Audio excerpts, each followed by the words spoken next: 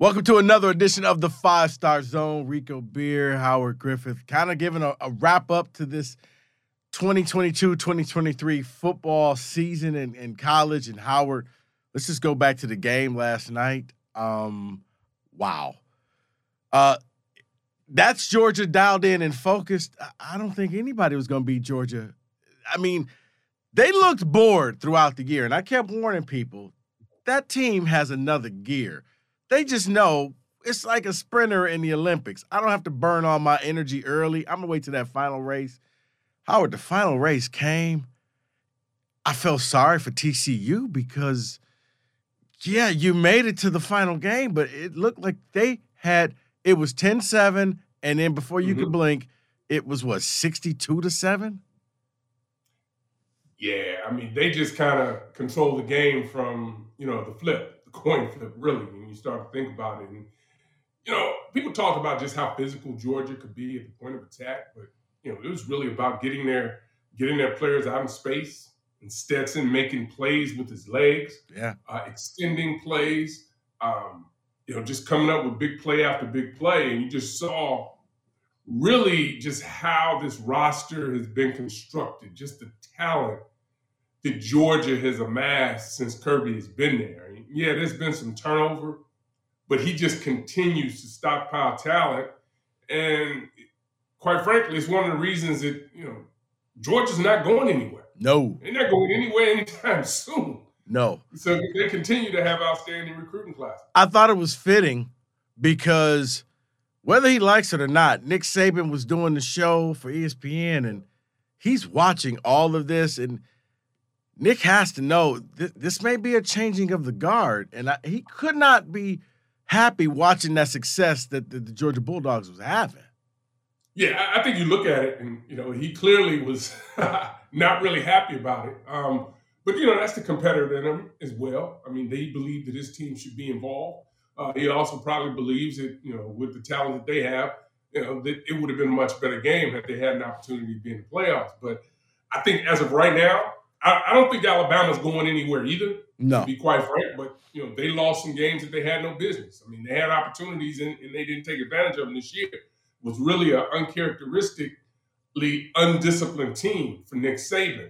But they continue to stockpile talent as well. I go back, I've got a couple of buddies that coach in the NFL, and, they talk about going and interviewing, going through the process and interviewing players, from Alabama, and they talk about the workmanlike mentality.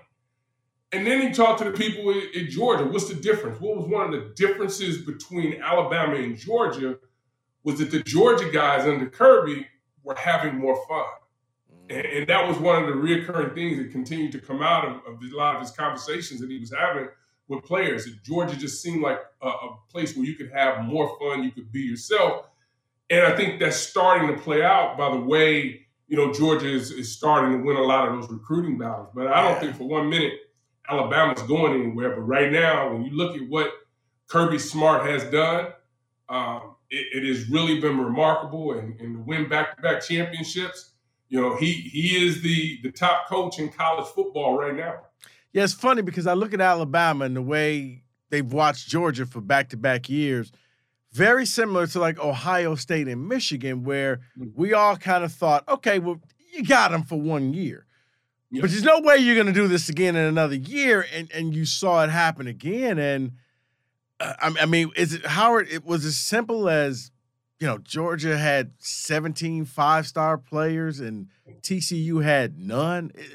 Am I oversimplifying things? Because it looked like a buy-in game. It looked like one of those early September games where it became a spring practice. I don't think Georgia punted the ball. And to be honest with you, the only reason I stuck around to the end, I just wanted to see the new Ant-Man trailer. That was it.